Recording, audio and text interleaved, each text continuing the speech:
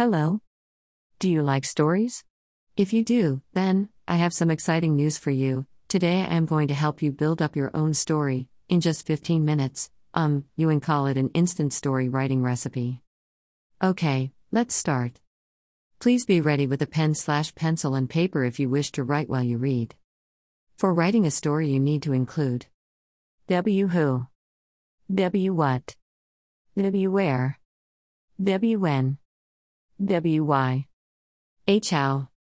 That's it. Wait, you didn't get me. Okay, I'll show you an example. What read mind, do anything, carry anything and anyone, jump anywhere, good souls, decide to help. Who 5 characters. Where Maddow picnic when 2020. Why special? How went for a trip, met a wizard, capable.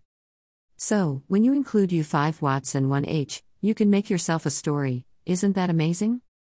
If you like today's post, comment down below and share your story.